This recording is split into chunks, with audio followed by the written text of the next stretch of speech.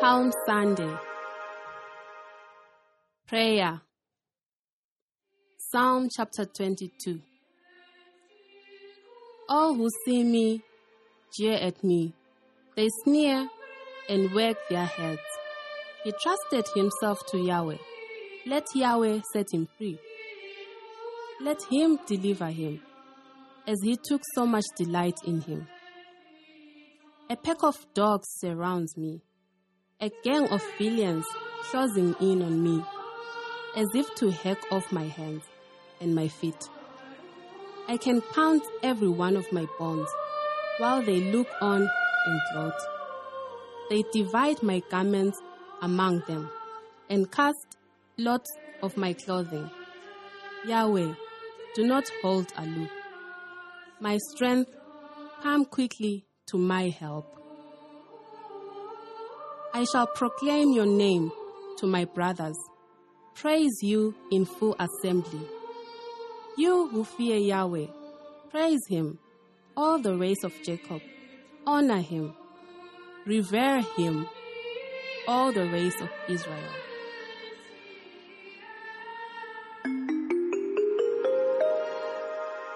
Reading the Word. First reading, Isaiah chapter 50. Lord Yahweh has given me a disciple's tongue, for me to know how to give a word of comfort to the weary. Morning by morning, he makes my ear alert to listen like a disciple. Lord Yahweh has opened my ear, and I have not resisted. I have not turned away. I have offered my back to those who struck me, my cheeks to those who plucked my beard. I have not turned my face away from insult and spitting. Lord Yahweh comes to my help. This is why insult has not touched me. This is why I have set my face like flint and know that I shall not be put to shame. Second reading, Romans chapter 8. Who, being in the form of God, did not count equality with God something to be grasped, but he emptied himself, taking the form of slave, becoming as human beings are, and being in every way like a human being. He was humbler yet, even to accepting death on a cross. And for this, God raised him high and gave him the name which is above all other names, so that all beings in the heavens, on the earth, and in the underworld should bend the knee at the name of Jesus, and that every tongue should acknowledge Jesus Christ as Lord, to the glory of God the Father. Gospel. Matthew chapter 27. Jesus then was brought before the governor, and the governor put to him this question: Are you the king of the Jews? Jesus replied, It is you who say it. But when he was accused by the chief priests and the elders, he refused to answer at all. Pilate then said to him, Do you not hear how many charges they have made against you? But to the governor's amazement, he offered not a word in answer to any of the charges.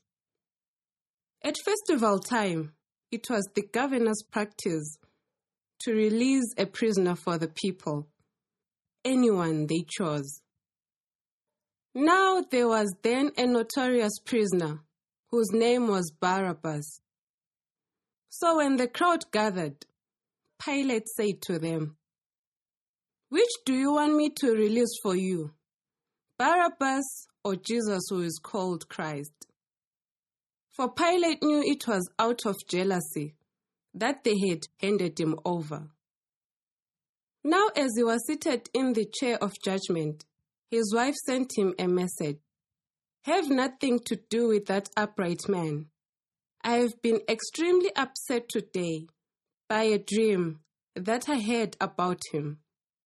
The chief priests and the elders, however, had persuaded the crowd to demand the release of Barabbas and the execution of Jesus. So when the governor spoke and asked them, "Which of the two do you want me to release for you?" they said, "Barabbas." Pilate said to them, "But in that case, what am I to do with Jesus who is called Christ?" They all said, "Let him be crucified." He asked, "But what harm has he done?" But they shouted all the louder, "Let him be crucified."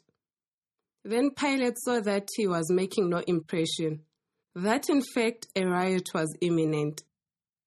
So he took some water, washed his hands in front of the crowd, and said, "I am innocent of this man's blood. It is your concern."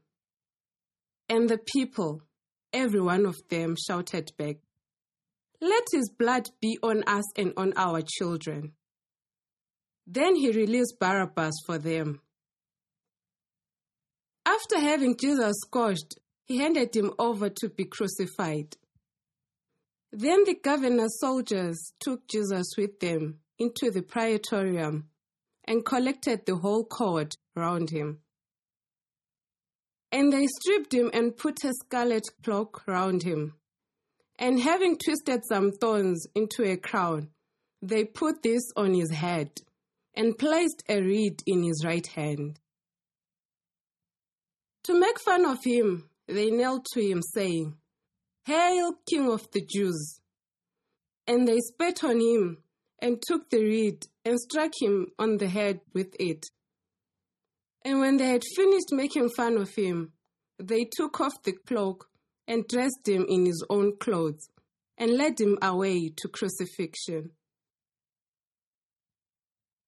On their way out, they came across a man from Cyrene called Simon and enlisted him to carry his cross.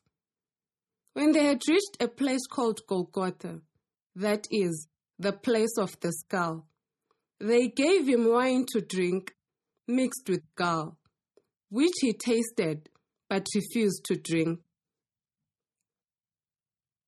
When they had finished crucifying him, they shed out his clothing by casting lots, and then sat down and stayed there, keeping guard over him. Above his head was placed the charge against him. It read, "This is Jesus, the King of the Jews." Then 2 bandits were crucified with him, one on the right and one on the left. The passers-by jeered at him. They shook their heads and said, "So you'll destroy the temple in 3 days and rebuild it? Then save yourself if you are God's son, and come down from the cross." The chief priests with the scribes and elders mocked him in the same way, with the words, "He saved others. He cannot save himself. He is the King of Israel. Let him come down from the cross now, and we will believe in him. He has put his trust in God. Now let God rescue him if he wants him. For he did say, 'I am God's son.'" Even the bandits who were crucified with him taunted him in the same way. From the 6th hour, there was darkness over all the land until the 9th hour. And about the 9th hour, Jesus cried out in a loud voice, "Eli, Eli, lama sabachthani?" That is, my God, why have you forsaken me?" When some of those who stood there heard this, they said, "The man is calling on Elijah." And one of them quickly ran to get a sponge, which he filled with vinegar and, putting it on a reed, gave it to him to drink. But the rest of them said, "Wait and see if Elijah will come to save him." But Jesus, again, crying out in a loud voice, yielded up his spirit. And suddenly, the veil of the sanctuary was torn in two, from top to bottom. The earth quaked, the rocks were split, the tombs opened, and the bodies of many holy people rose from the dead. And these, after his resurrection, came out of the tombs, entered the holy city, and appeared to a number of people. The centurion, together with the others guarding Jesus, had seen the earthquake and all that was taking place, and they were terrified and said, "In truth, this man was Son of God." Hearing the word. Partaking in Jesus' suffering. The last Sunday of Lent, also called Palm Sunday, concludes our journey through Lent with a profound message that interprets the suffering and death of Jesus. The first reading is one of the 7 songs found in Isaiah.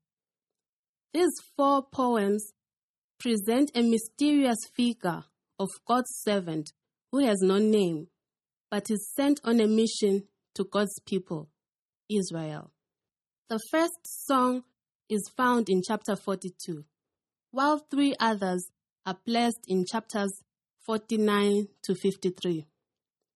Today we heard the third one, which contains the words of the servant himself, declaring firm resolve to continue with his God-given mission, despite adversity and persecution. His confidence and unwavering commitment are expressed through the triple appeal to Lord Yahweh, who has sent the servant on this mission and helps the servant to carry it out. Because of his faithfulness to God, the servant experiences affliction and humiliation. Yet, he faces these courageously. "I have offered my back to those who struck me, my cheeks to those who plucked my beard. I have not turned my face away from insult and spitting." What enabled the servant to accept such suffering without running away or rebelling against God? It was the conviction that his mission is important and confidence that God will act to save him. "I know that I shall not be put to shame." The church recognizes that the words of Isaiah found their reflection in the life of Jesus, particularly in his passion. Christians in the Philippian community had problems with pride and selfishness. For this reason, St. Paul wrote to them with instruction on humility and selfishness. Philippians chapter 2. Paul teaches that the followers of Jesus must focus on others rather than themselves, that they must be other-centered. To motivate them, Paul gives the best example of other-centeredness, Jesus Christ himself, described in a beautiful Christological hymn drawn from the liturgy of the early church. This hymn shows that Jesus, while being God, chose to empty himself, taking form of a servant, slave. This act made Jesus one of us, completely like his brothers. Hebrews chapter 2. The hymn then describes the crucial moment in his mission on earth, accepting death on a cross. The hymn then describes the crucial moment in his mission on earth, accepting death on the cross. Going to the cross was Jesus' act of supreme obedience. Obedience understood as playing his part in God's plan of salvation of the whole humanity. Jesus put his human life entirely at God's disposal with the aim of bringing salvation to the people. Philippians are to follow his example and to live life in the same manner. Philippians chapter 2. The Passion narrative details how Jesus' obedience to God and focus on others led him to death on the cross. In this story, we see a variety of characters and their attitudes. Some of them are sympathetic to Jesus, such as Pilate's wife pleading with her husband for Jesus' release. Others, such as chief priests and the elders, are extremely hostile, repeatedly calling for Jesus' death to the point of persuading the crowd to demand the release of Barabbas and the execution of Jesus. The crowd is passive and allows itself to be manipulated by the leaders. Pilate is undecided and hesitant, too weak to defend justice and too selfish to follow his conscience. The soldiers are cruel executioners, taking pleasure in the humiliating torture of an innocent man. Simon of Cyrene is reluctantly helpful, while the passers-by and the crucified bandits taunt Jesus. Women disciples grieve, while the apostles deserted him and ran away, long before the crucifixion even began. These characters represent a full range of human responses to the death of Jesus. Yet, the central point of the Matthew narrative is made by the Roman centurion who, upon Jesus' death, declared, "In truth, this man was Son of God." This statement, coming from a pagan soldier, is shocking. He unknowingly expressed what Jesus' death was all about. As God's faithful Son, Jesus willingly chose to go to the cross and through his blood redeem the human race, including pagans such as himself and even his enemies. In Jesus' non-violent acceptance of suffering and death, the centurion recognized God at work and was the first to imply that Jesus' death had a profound meaning. Jesus' suffering and death was not about bad luck, misfortune, or a judicial error. It was even not about the hostility of the Jewish leaders. Instead, his death on the cross was the supreme demonstration of Jesus' concern for us and his obedience to God without limit. Even to accepting death, he was truly God's faithful suffering servant. His cross stands as a sign of his free and uncompromising adherence to God's plan for the sake of us all. Approaching his cross, we do not see a sign of meaningless and futile suffering.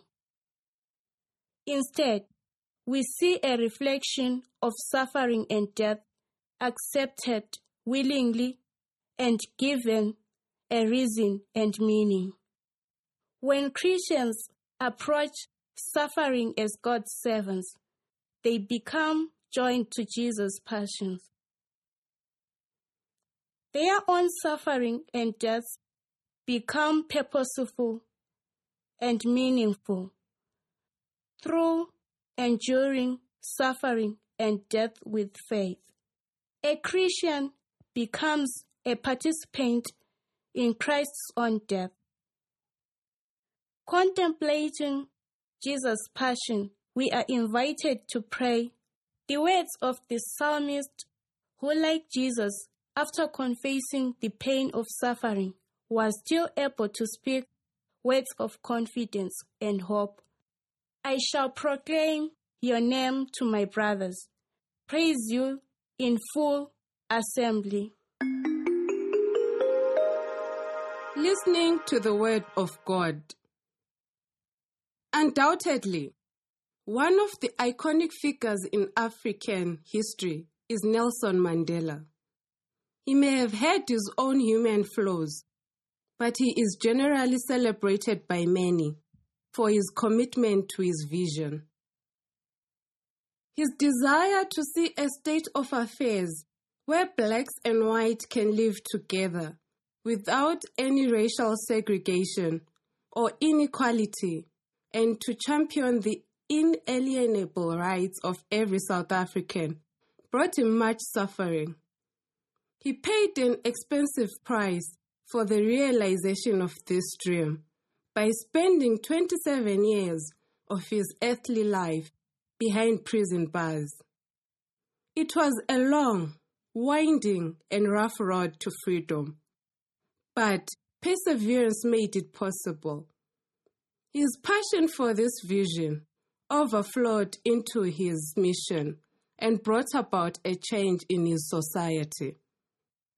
The profound words of the Roman centurion, "In truth, this man was Son of God," give direction to the readings of today. In Jesus, we find a perfect example of a son who was faithful to the Father even unto death. He embarked on a mission of love and dispassion, and death was a consequence of this mission. The commitment of Jesus to his mission, as recounted in the Gospel, resonates very well with the description of the mysterious figure in the book of Isaiah, and at the same time offers us a model of discipleship, partaking in the suffering of Christ. There is a West African proverb which says, "A man in search of honey need not fear the sting of a bee." Indeed, nothing good comes on a silver platter. The tone of the liturgical readings for Palm Sunday throws light on our mission as followers of Christ. There are joyful moments in following Jesus, moments when our Hosanna is loud and sweet. However, there comes a time when suffering stares glaringly at the face of every true disciple. To be a Christian is to choose to walk in the footsteps of Jesus, not sometimes, but all the time. Jesus never promised that following him would always be smooth. Like the characters in the gospel narrative, in times of suffering, we may choose to deny Jesus, betray him, run away, turn against him, or make the noble and sublime choice of a faithful disciple who journeys with his master through thick and thin. The unfortunate side effect of the so-called prosperity gospel that has become the toast of many Christian communities is the negation of suffering. Suffering has been made to appear incompatible with the Christian message, and a person who suffers in any way is often regarded as not having enough faith. The Passion of Christ, as recounted in our gospel text, teaches us that suffering is not a sign of lack of faith. Rather, faith makes suffering endurable. We are called upon not to carry a wooden cross to Golgotha, but to persevere in our walk of faith with the Lord.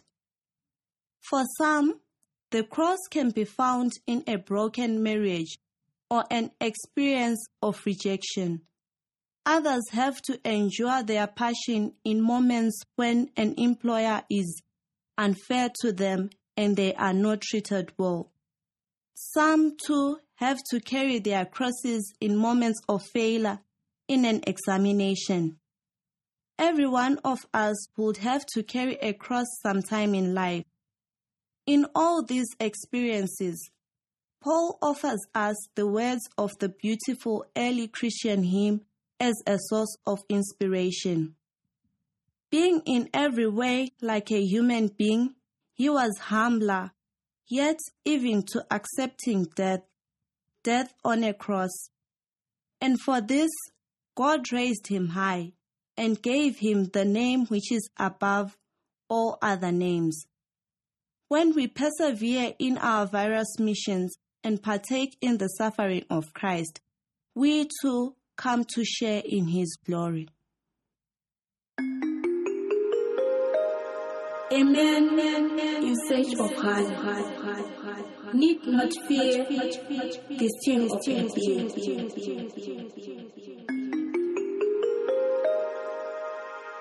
Action. Self-examination. When the going gets tough and trials come my way, am I able to hold on to my faith in God? Or do I easily lose trust in Him? Response to God.